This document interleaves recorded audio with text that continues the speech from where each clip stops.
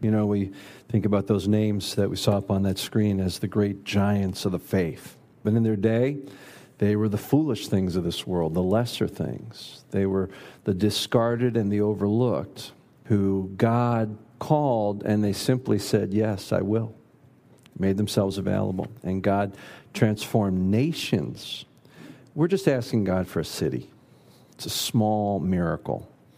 And what we've learned is that He has this fantastically perfect plan for reaching people with the gospel of Christ. It's you and me. You think there must be some better way than God using you and me, because we're imperfect people. But that's exactly what God's plan is. We think of it as foolishness. And the Bible reminds us that's what God chooses. Those things that are foolish to this world, God uses to confound the wise. So we trust God. When Jesus turned to His disciples and says, you're the plan, go and make disciples. And it's not an ultra special mission that only a few are called to. It's a calling for all of us. I don't know if you remember a passage in 2 Corinthians 4, but before we really jump into what I want to focus on today, I'd like to take you there. 2 Corinthians chapter 4, Paul is teaching about the treasure of the gospel and how God chooses simple jars of clay. So I'm going to begin reading, let's read verse 1. Therefore, since through God's mercy we have this ministry, we do not lose heart. Rather, we have renounced secret and shameful ways. We do not use deception, nor do we distort the word of God. On the contrary, by setting forth the truth plainly, we commend ourselves to every man's conscience in the sight of God. Even back then, there were a lot of people that were trying to come up with their own sales pitch for the gospel, building on things that are meant to be very simple truths and trying to make them humanly profound, adding their wisdom to God's wisdom. And Paul says that's not the secret. The secret is to speak the truth plainly and then let people's conscience and the Holy Spirit work. And then he goes on, even if our gospel is veiled, it is veiled to those who are perishing. The God of this age has blinded the minds of unbelievers so that they cannot see the light of the gospel of the glory of Christ, who is the image of God. For we do not preach ourselves, but Jesus Christ is Lord, and ourselves as your servants for Jesus' sake. For God, who said, let light shine out of darkness, made His light shine in our hearts to give us the light of the knowledge of the glory of God in the face of Christ. But we have this treasure. What is the treasure? It's the light of Christ, the glory of Jesus Christ. He says, but this glorious treasure that He's given us, we have it in mere jars of clay to show that this all-surpassing power is from God and not from us. Jars of clay. Paul is just simply talking about the basic ordinariness of who we are. You see, the jar of clay was the equivalent to Tupperware. And he's contrasting what treasure is normally found in.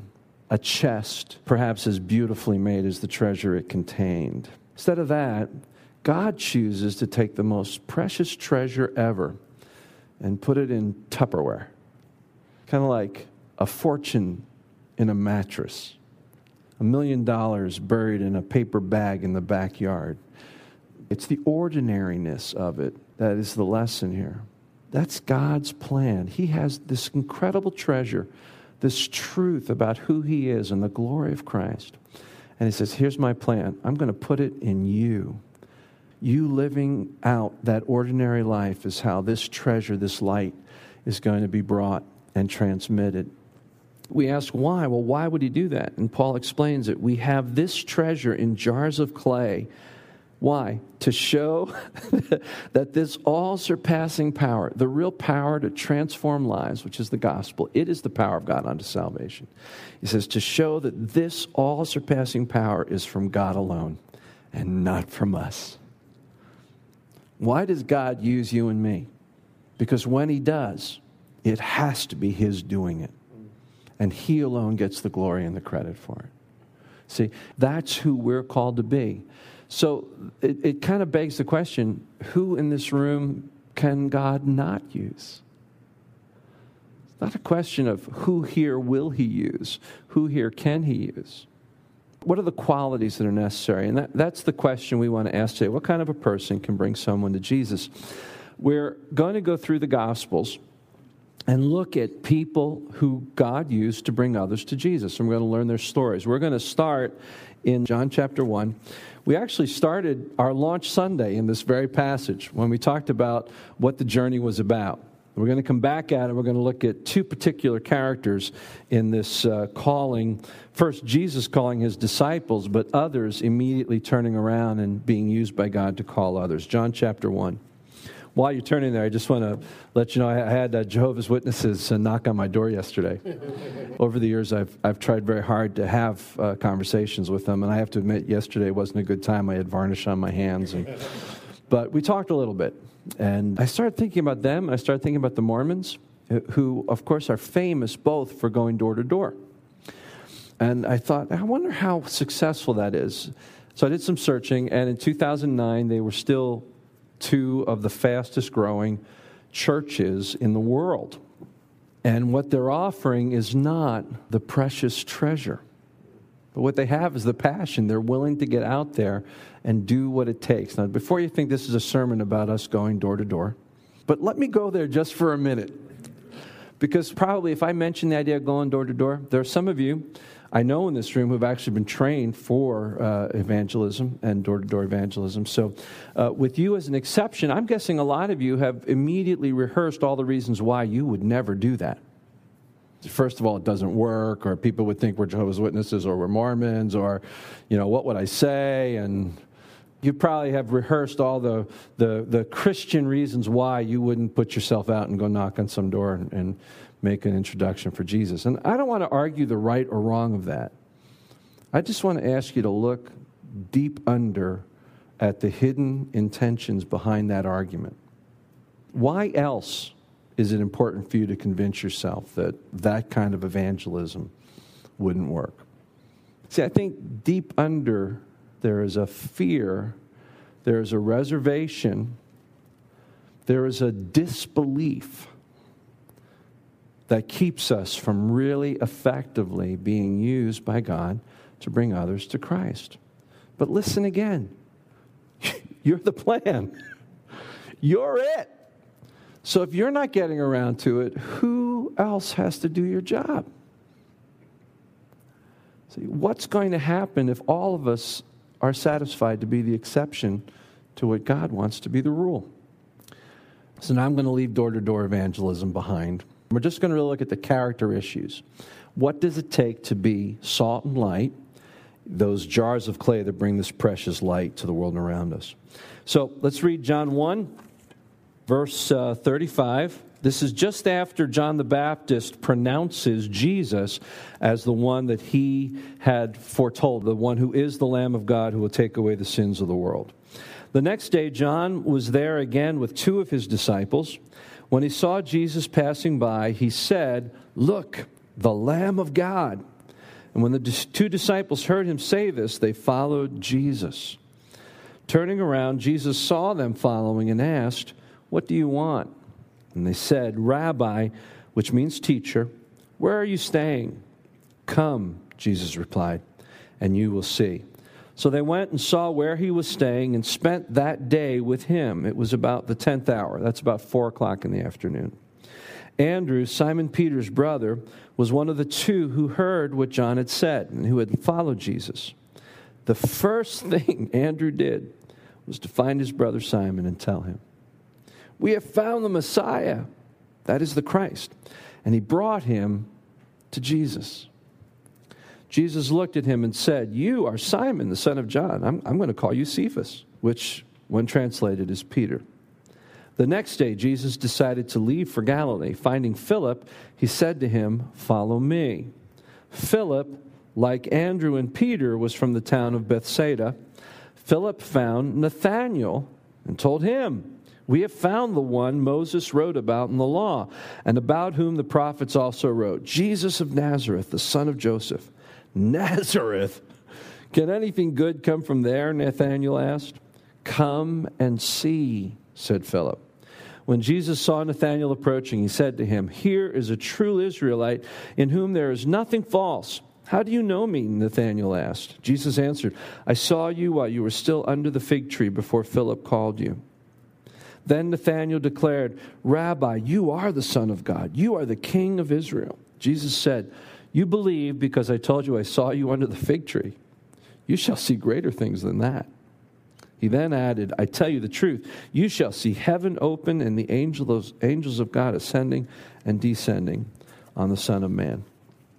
So we have two instant evangelists in this very first calling by Jesus to his disciples. We have Andrew and Philip, and we want to look at their story. I want to suggest four qualities, four characteristics that are present in the kind of person that can bring someone to Jesus. The first characteristic, number one, is that person is excited about their relationship with Jesus. They're excited about it. We read this thrill of discovery. If we were to paraphrase what Andrew says in verse 41, we have found the Messiah. What he's really saying culturally to Peter is, I found what I'm looking for, and I think it's what you're looking for too. Everything about the Jewish people was wrapped in the coming of this Messiah. Everything was shaped around it. Their worship experience, their political context. The deepest hunger in their life was that the Messiah would come. Their understanding of who he was a variety of things. But this was it. It was their deepest longing. Andrew found what he believed, and we now know was the Christ, the one he'd been looking for. And what's the first thing he thinks of? Got to tell Peter. Why? Because he's excited about what he's found. People that just naturally reach out to others with the love of Christ are people that are just really excited about what that life has done for them. Wouldn't you say that's true?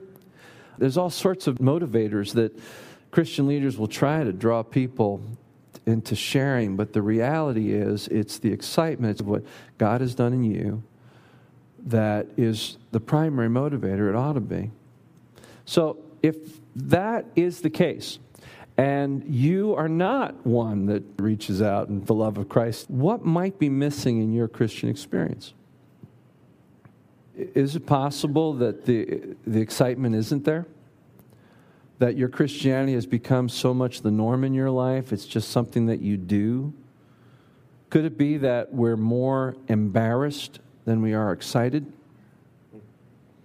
You can always tell if somebody loves something because eventually it comes up in a conversation, right? If you're around the table having dinner with somebody, ask enough questions, you're going to find out what they're most excited about right now because it's top on their list. I'm excited about my kids. Can't wait to tell you if you ask me how good my Eleanor is doing at Gordon College. 3.98 her first semester. I paid the professors, just so you know. I'm excited about my kids. I'm going to talk about them if you give me a chance. I'm excited about this church. When I talk to other people, they say, "What do you know?" I can't wait to tell them about what's happening here. What do you talk about? What we're excited about comes out. Second thing that we see as a characteristic is that they're aware of people who don't know Jesus. The first thing it says in verse 41, the very first thing Andrew did was go to find his brother. But this isn't the only place we see Andrew doing this. In John chapter 6, the feeding of the 5,000, Philip and Andrew show up again. Philip is the one that Jesus turns to and says, boy, there's an awful lot of people here, Philip. Why don't we feed them? And Philip's comments are, 8 months of salary wouldn't feed all these people. And it was Andrew who found a boy. And what does the boy have? He knows they got to feed 5,000 men, not counting women and children. So probably more like 10,000 people. So what does Andrew do? He finds a boy with 5 loaves and 2 fish. That's all it is. Others may have already passed by the boy. Say, well, that's not going to cover it. I mean, that'll barely feed him. Andrew sees it and says, all this needs is to be put in the hands of Jesus. So he brings the boy to Christ. Interesting. What an act of faith that was. To be the one that says, well, we've got 5 loaves, 2 fish. And a boy. Because he didn't just bring the food, he brought the boy to Jesus. We also see him in John chapter 12. This is after the triumphal entry. Palm Sunday, we're going to celebrate in a few weeks. And it says in John chapter 12 that there are a group of Gentile. The proper term for Gentiles who were worshiping Jehovah were God-fearers. They were never really called Jewish people, but they were allowed to follow and worship Jehovah.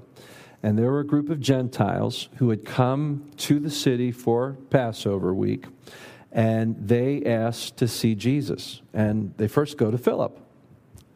And Philip says, well, I don't know what to do. And he says, Andrew, I've got these Gentiles that want to see Jesus. Now, for us, because most of us are Gentiles, we're well past the issue here. So we might miss the significance of the conflict that Philip is experiencing. If there was ever an ultimate Jew, wouldn't you think it is the Messiah? And so here are these Gentiles who are coming, and Philip, frankly, doesn't know what to do. Now, this is interesting. The Jewish law requires rabbis to try to talk Gentiles out of conversion. When a Gentile came, the rabbi's role was to do everything they could to convince them not to convert. And there's a bit of arrogance in that, trying to keep it pure, a bit of a bigotry, I think, probably for some. But also this idea that we are the chosen people. If somebody's going to try to come in and become one of us, we're going to make it as hard as possible. So you have these Gentiles that come and they say, we would see Jesus, was their expression. I think Philip may have been caught up with that. What do I do with these Gentiles? So he goes to Andrew. And what does Andrew do? Andrew brings them to Jesus.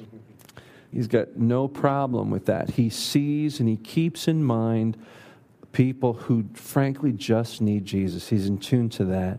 That leads us to the third thing, and that is that a person that God uses to bring people to Jesus is willing to personally bring them together. They go out of their way to do that. In other words, their excitement translates into a compassion for others, which translates into a willingness to be inconvenienced and be the one that actually brings that person into an encounter with Christ. Nothing here yet that's rocket science. I was thinking about what the hang-ups might be for us and why we don't ever get around to these things. When I was thinking about the first characteristic, instead of being excited, I think many of us wrestle with embarrassment instead of excitement. Instead of being aware of people who don't know Jesus and having a concern for them, I think one hang-up is that we have just bought this secular notion that a person's faith is their own private business. What's that common phrase that we hear? That's between you and your God. Your God. Interesting. I want to be private about my faith. I'm going to respect your privacy. That's just another way to excuse ourselves for not having compassion and concern. The third characteristic, they're willing to personally get involved. I think that's really where the highest risk is. The step that says I'm going to open my mouth, I'm going to make an invitation, I'm going to put it on the line and see if there's a yes or a no in terms of people coming to church or coming to a setting where they get to encounter Jesus. That's the high-risk moment, the potential of a lost friendship, of being thought of as less by someone because we're a Jesus follower. The risk factor there. Or maybe it's just simply the inconvenience. That if we actually take that step and move people somehow into an encounter with Jesus, that's going to cost more of my time and my effort, not just in that moment, but what if it goes all right? Now I'm obligated to follow up.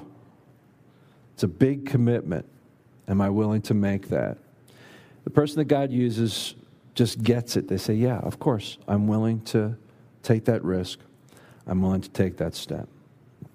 And the fourth characteristic here, and I think this is an important one, because this is the step that ought to liberate any of us to be willing to be used of God. And that is that having done the deed of putting people in the presence of Jesus, they leave the outcome to God. You see, I think the final hang-up, if we're talking about 4 characteristics of being used by God, I think the 4th general hang-up is this idea that we're responsible for the outcome. How am I going to make this happen? I can't convince people. I'm going to be a failure because I've done this and it doesn't work. That somehow we are responsible for what happens. And that's not the case. What happens in John 1? Andrew brings Simon to Jesus. Does Andrew do anything after that moment, or does Jesus do it all? Jesus does it all. And we have to believe that that's what's possible when we bring people into a setting where they just get to encounter Christ. Christ is magnificent. He's the light. He's the precious treasure that Paul talked about. Do we trust that when Christ is elevated, that he draws men and women to himself? That what they see is something that catches them and causes them to follow. See, Christ is that glorious and magnificent. We can trust that when he's put forward, he'll draw men and women to himself. It's exactly what he does here. Look, and he does it for Peter, who is hungry, passionate Peter. He's hungry for this. And he also does it for Nathanael. Nathanael is the skeptic. Philip goes and brings Nathanael to Jesus, and what's Nathanael's first response? He says, Nazareth. That's like being a Red Sox fan and having them bring their all-star from New York City. New York? Can anything good come out of New York? Nazareth? It's like Cleveland. Yeah, Nathanael was the skeptic. And what did Philip do? Did Philip sit down and say, well, I know you're having a problem believing. I have 4 logical arguments to present to you as to why Jesus is God. No, I didn't. He said, come and see. That's all I did. And Nathanael came, and Jesus was glorious. And it was his encounter with Christ that made Nathanael go, now I get it. You are the Christ. I've experienced it. I've seen it. See, it's bringing people into a place where Christ is present and preeminent, and then leaving it to him. See, frees us from the obligation of closing the deal. That's God's job. Our job is to be willing vessels, to understand that the same excitement that ought to be ours for Christ ought to drive us to have others be a part of it. There's a constant awareness of the need of people around you for that message, for Jesus Christ. And then there's a willingness to be the one that just simply says, come and see, come and see. What it tells us is that evangelism is not a one-on-one job. It's a community experience. We're all in this together. Christ's presence is far more profound in the community of faith. And then finally, we're willing to trust that when people encounter the living Christ in us, through the Word, in our worship, in our lives, that Christ draws men to himself. What I'm trying to do is alleviate us from some sense that we feel like, I'm not ready for this. I can't do it. I'm not smart enough. I don't know enough. One of the names on our video that we started with was Moses. Do you remember the call of Moses? 7 times he tried to talk God out of using him. 7 excuses. You read that this week, and you'll find every possible excuse you could come up with for God not to use you. I'm trying to free you up from that and let you realize you are God's great plan. You precious little jar of clay, you. And God wants to use that ordinariness because that's when it's miraculous, when God uses ordinary people. See, otherwise, we're attracting people to us, not to Him. One of the great dangers of the church are all-star, superstar pastors, superstar musicians, superstar Christian people. Christ alone. We glory, we boast only in the cross. That way, it is purely by the power of God alone. Come and see. See, our pot, God's power. Come and see.